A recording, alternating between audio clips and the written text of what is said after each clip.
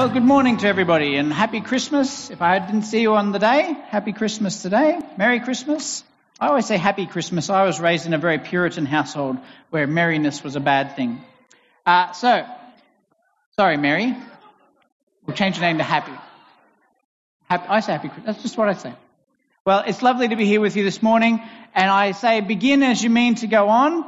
So from all of 2020, our repeated refrain has been Mark 1:15, the first words of Jesus in the Gospel of Mark. Let's read it together. The time has come, he said. The kingdom of God has come near. Repent and believe the good news.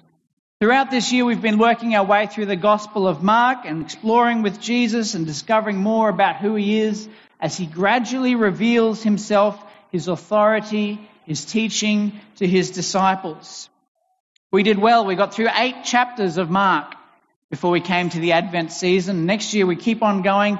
Maybe we'll get to the end of Mark by this time next year. So look forward to that. But the message of Jesus throughout the whole thing is this: the kingdom of God is at hand, and so people should prepare themselves. They should repent, they should believe, and they should be ready to meet God. And as we go through Mark, we discover more and more of who Jesus is, that he is the King. He is the King that God has sent into the world. He is God in the flesh. He is the Son of God. Will be the last word about Jesus at the end of Mark. The Son of God. We talked a few weeks ago looking into John's Gospel. John says a similar thing. When he talks at the beginning of his story, he says, in the beginning was the Word was with God, and the Word was God. And if you were here a few weeks ago when we spoke about this, the incarnation, the idea that the infinite God, the one who's way up there, comes down to a single point in history, a single point in time, as a single person.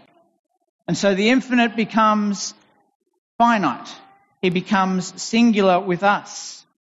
Says he was with God in the beginning. We talked about the mystery of that and the difficulties of that and the challenges of that and the reassertion that through Jesus, through this word of God, all things were made. Without him, nothing was made that has been made. And then we focused most on verse 14. The word became flesh. And the extraordinary reality of what that means, that the infinite God becomes meat and walks among us on our world and in our time. The Word became flesh. Turn to the person next to you, please, and look them in the eyes and say, the Word became flesh. As we sang our Christmas carols this year, did you see any of those words, that idea reflected in our Christmas carols? We sang, Hail the incarnate deity, God who takes on flesh. So John continues on through his beginning, and incarnation in the flesh is what that word means. And it goes on and talks about, John goes on and talks, the word became flesh, made his dwelling among us. We've seen his glory, the glory of the one and only Son. We talked about that as well, what that word means, one and only Son. In the Old English translated as the only begotten, translating the word monogenes, one of a kind. Turn to the person next to you, please, and say, Jesus is one of a kind. He is the monogenes. He is the one who shows us what his Father is really like. And we see this repeated throughout John's Gospel and in other places as well. And Jesus, when it says, God so loved the world that he sent his monogenes, his one and only Son, his only begotten Son, into the world. He sent his monogenes, the one who shows us what God is really like. We'll talk about that some more in the future. But to come down to verse 18 of John chapter 1. John chapter 1 verse 18. John says this, no one has ever seen God, but the one and only Son, the monogenes, who is himself God and is in the closest relationship with the Father, has made him known. We'll talk some more next week about the idea that no one has ever seen God. But here this morning I want to focus on that last idea, that this one, this special one, this Jesus, this Word of God, the monogenes, is the one who makes God known. Turn to the person next to you, please, and say, Jesus makes God known. Jesus makes God known. When we see Jesus, we see God as he truly is. We see his nature, we see his kindness, we see his compassion, we see his glory, we see his holiness. This one is the one who makes God known, has made him known. This morning, our main passage that we read in the kids' time is from Philippians chapter 2. Philippians chapter 2, so you might like to open your Bibles to that passage, and we'll talk about that. We'll go through verse by verse in a moment. When I was a child, a very special person from my church, not from my local congregation, but from my bigger church, came to visit not even our town, but the next town over. And so we all went to the neighbouring church in the next town over to see this very special person. We never got to, he was the leader of the Salvation Army in half of Australia. He probably had 400 churches he was responsible for, and all the social centres and all that sort of stuff. The Commissioner, the Salvation Army is his title. And the Commissioner was coming to Kalbar. This was the most exciting thing I could ever remember as a small child growing up. The Commissioner's coming to Kalbar. Probably wasn't that exciting, but it was pretty exciting for me. I'd never met a commissioner. I had no idea what one was. It was very exciting. The commissioner's coming. So we stopped our church that morning and went over to Kalbar to meet the commissioner. And he gave a good message and the whole thing. And then afterwards there was a special morning tea so people could meet and eat with the commissioner and get to know him. And partway through the morning tea, he disappeared. And everyone's going, where'd he go? Looking around. I wanted to shake his hand. I wanted to meet him. This big, important person who's come all the way from Sydney. He's come to our little town. I wanted to meet him. And finally someone said to me, he's in the kitchen doing the washing up. And I went and looked in the kitchen, and here was the commissioner in his, I think he'd taken his jacket off, but he still had his long white sleeves and his all the epaulets and stuff, washing up with the ladies in the kitchen, washing up. And I got to tell you, as a 6 or 7 year old, that just blew me away. The idea that someone important and powerful and so significant that we had to travel half an hour or whatever to go and visit him would then decide to go and spend time in the kitchen doing the washing up. That just absolutely flummoxed me. I can't remember the man's name, but that example sticks with me to this day. And so I say to people, if you want to know who's in charge, go and see who's doing the washing up. If you want to know who the boss is, go and see who's doing the cleaning up. Go and see who's doing the serving. You want to know who the most important person in the church is? It's the lady who changes the toilet rolls in the bathroom. Because without her, we'd be in big trouble. That's the real boss of the church. That's the real example of the church. And here in Philippians chapter 2, Paul makes this point. He says to his readers, he says to his followers, he says to the people in Philippi, he tells them that they should have the same attitude as that of Jesus Christ. In your relationships to another, he says, have the same attitude, the same mindset as Christ Jesus. And he goes on and quotes a song. We've read it already this morning, but he's quoting a song. He's quoting some words thought to be poetry, lyrics, or a hymn, or maybe a theological statement like a catechism. They're words, and if you've got your Bibles, you'll see that they're slightly out of kilter in your Bibles, as if it's a psalm. That's how they give us the clue, because, of course, it doesn't rhyme for us because we don't speak Greek. And it doesn't have the right rhythm for us because we add words here and there to make it make sense for us. But in the original Greek, this is a poem, a hymn, a song, something that would be recited with a theme and a meter.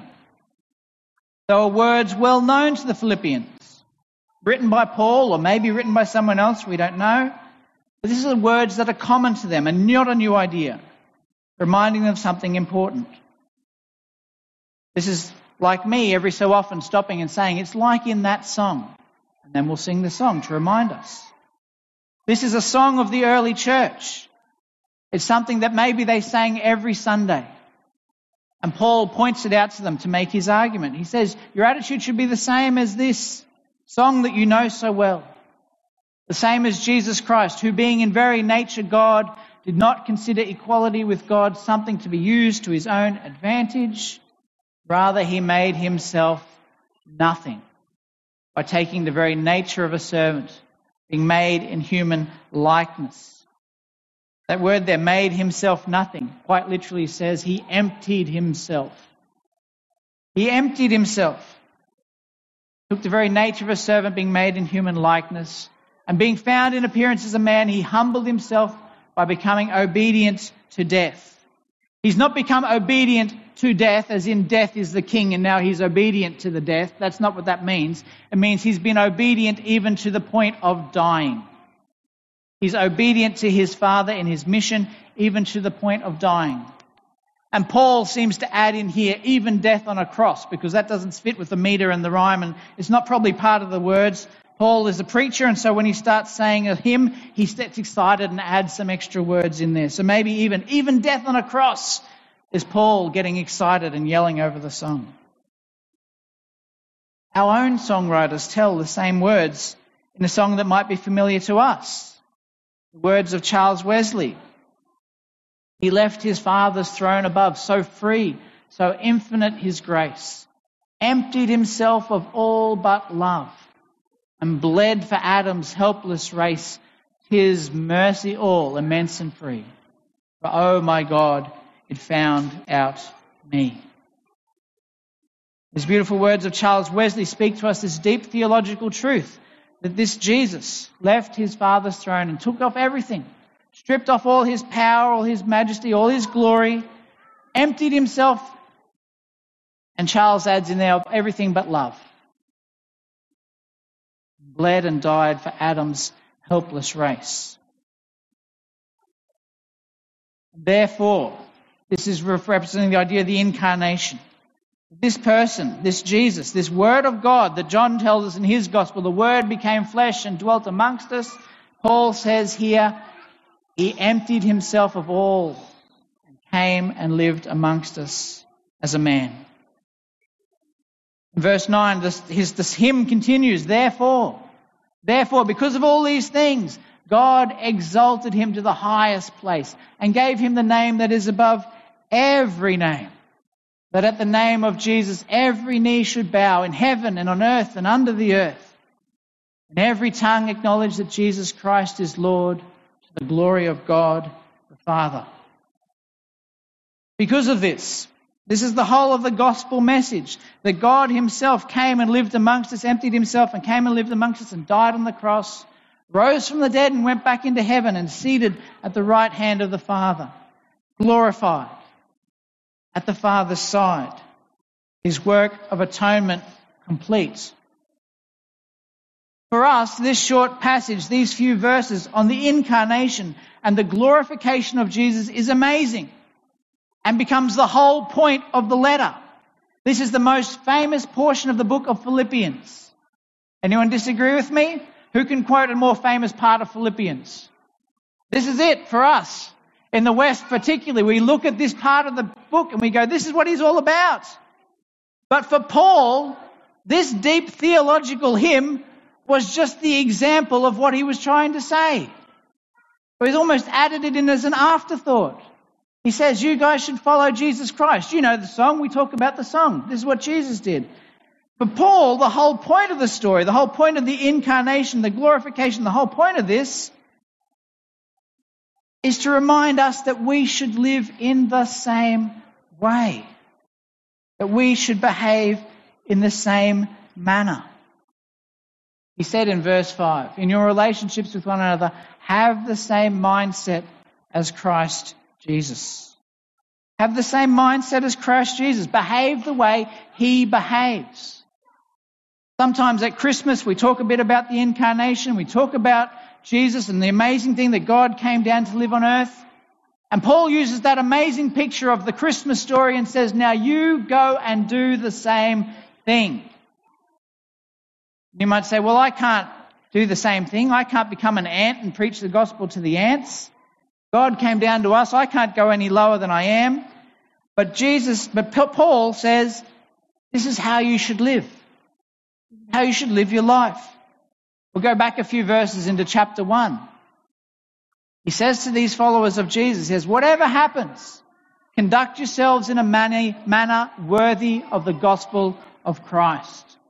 He's saying to them, this is how you should live.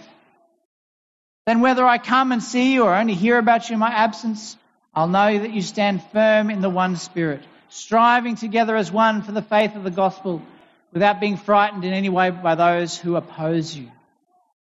It's a sign to them that they'll be destroyed, but that you will be saved, and that by God. Paul is saying the way we treat each other, the way we behave amongst each other, the way we conduct ourselves is our witness to the world. He goes on and says, for it's been granted to you on behalf of Christ not only to believe in him, but also to suffer for him.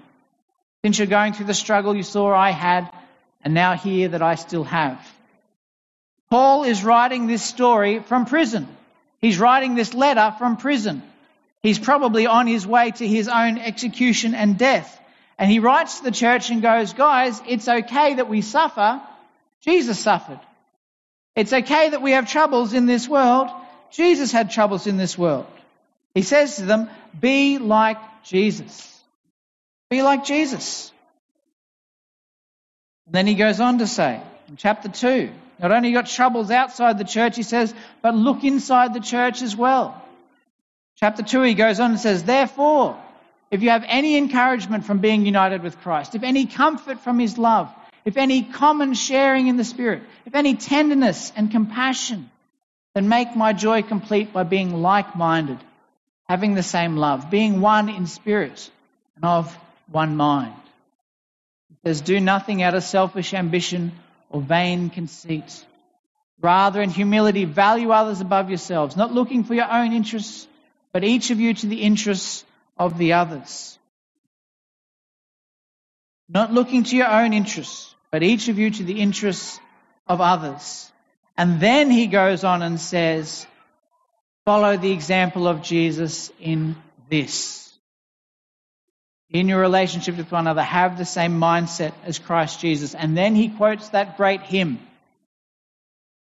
It's the example that he's trying to say to them. If the Lord Jesus can strip himself and take off all his power and all his glory and come and walk amongst us and die on a cross for you and for me, then you and I should do the same thing. In whatever form that takes, whether it means taking off your fancy jacket and doing the washing up, whether it means talking to someone who you normally wouldn't talk to, whether it means being kind to a small child, or smiling at an older folk, or going and visiting someone in the nursing home or in the hospital, going and doing something that's outside your own interests. This is how we show that we follow the Lord Jesus. And so we remind ourselves that the incarnation of the Lord Jesus is not just a theological point. Yes, it's an important theological point. It is vital to our faith that God became flesh and dwelt amongst us. But more than that, the incarnation of Jesus is an example to us of how we are to live as well. If the Prince of Heaven could take off all his riches and glory and be born in a stable to show us God's love, then you and I can go out of our way, take off our wealth, our success, our status, our glory, and care for those who have nothing, those who are nothing in the eyes of the world. If Jesus can step out of heaven and become flesh and die for us, then how much more should we be willing to give up to serve the people around us? Volunteer to help clean the church, or cut the grass, or water the garden, or have a cup of tea with a lonely person, or visit someone in a nursing home, or whatever.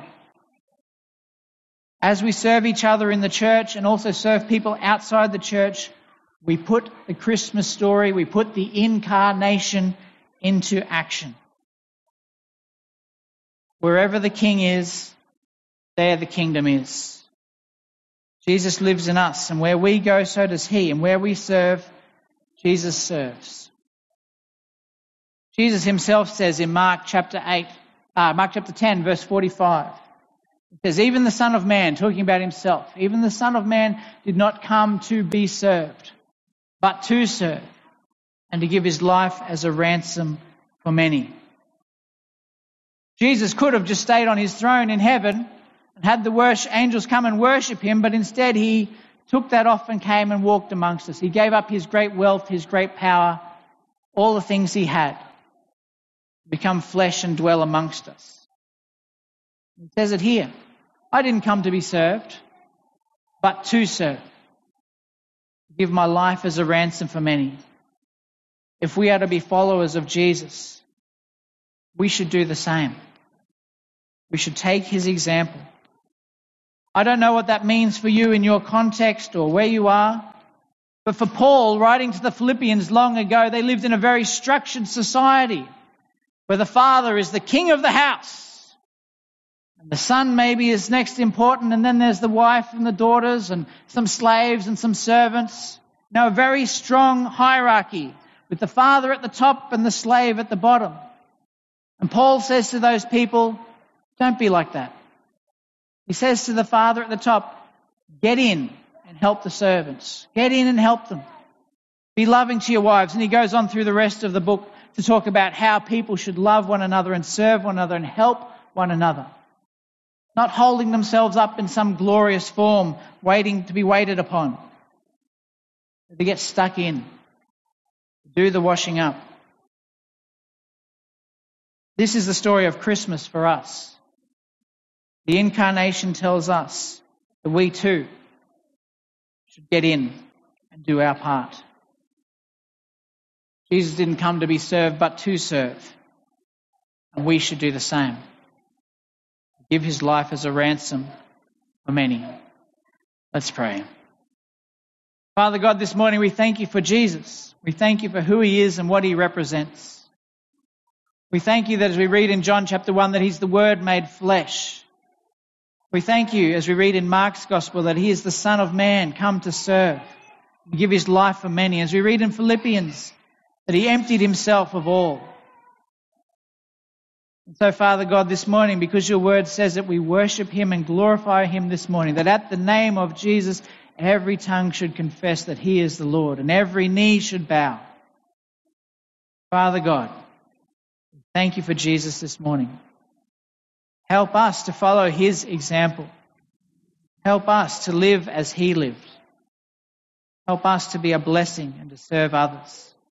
At this Christmas time, at this end of the year, as we look forward to 2021, help us to go with Jesus, to live his way, to serve his way, to love his way. We pray this in the name of Jesus, our Saviour. Amen. Amen. If there are any questions this morning or anything I've said you'd like to speak to me about, come and speak to me. Before we finish off this morning, I invite the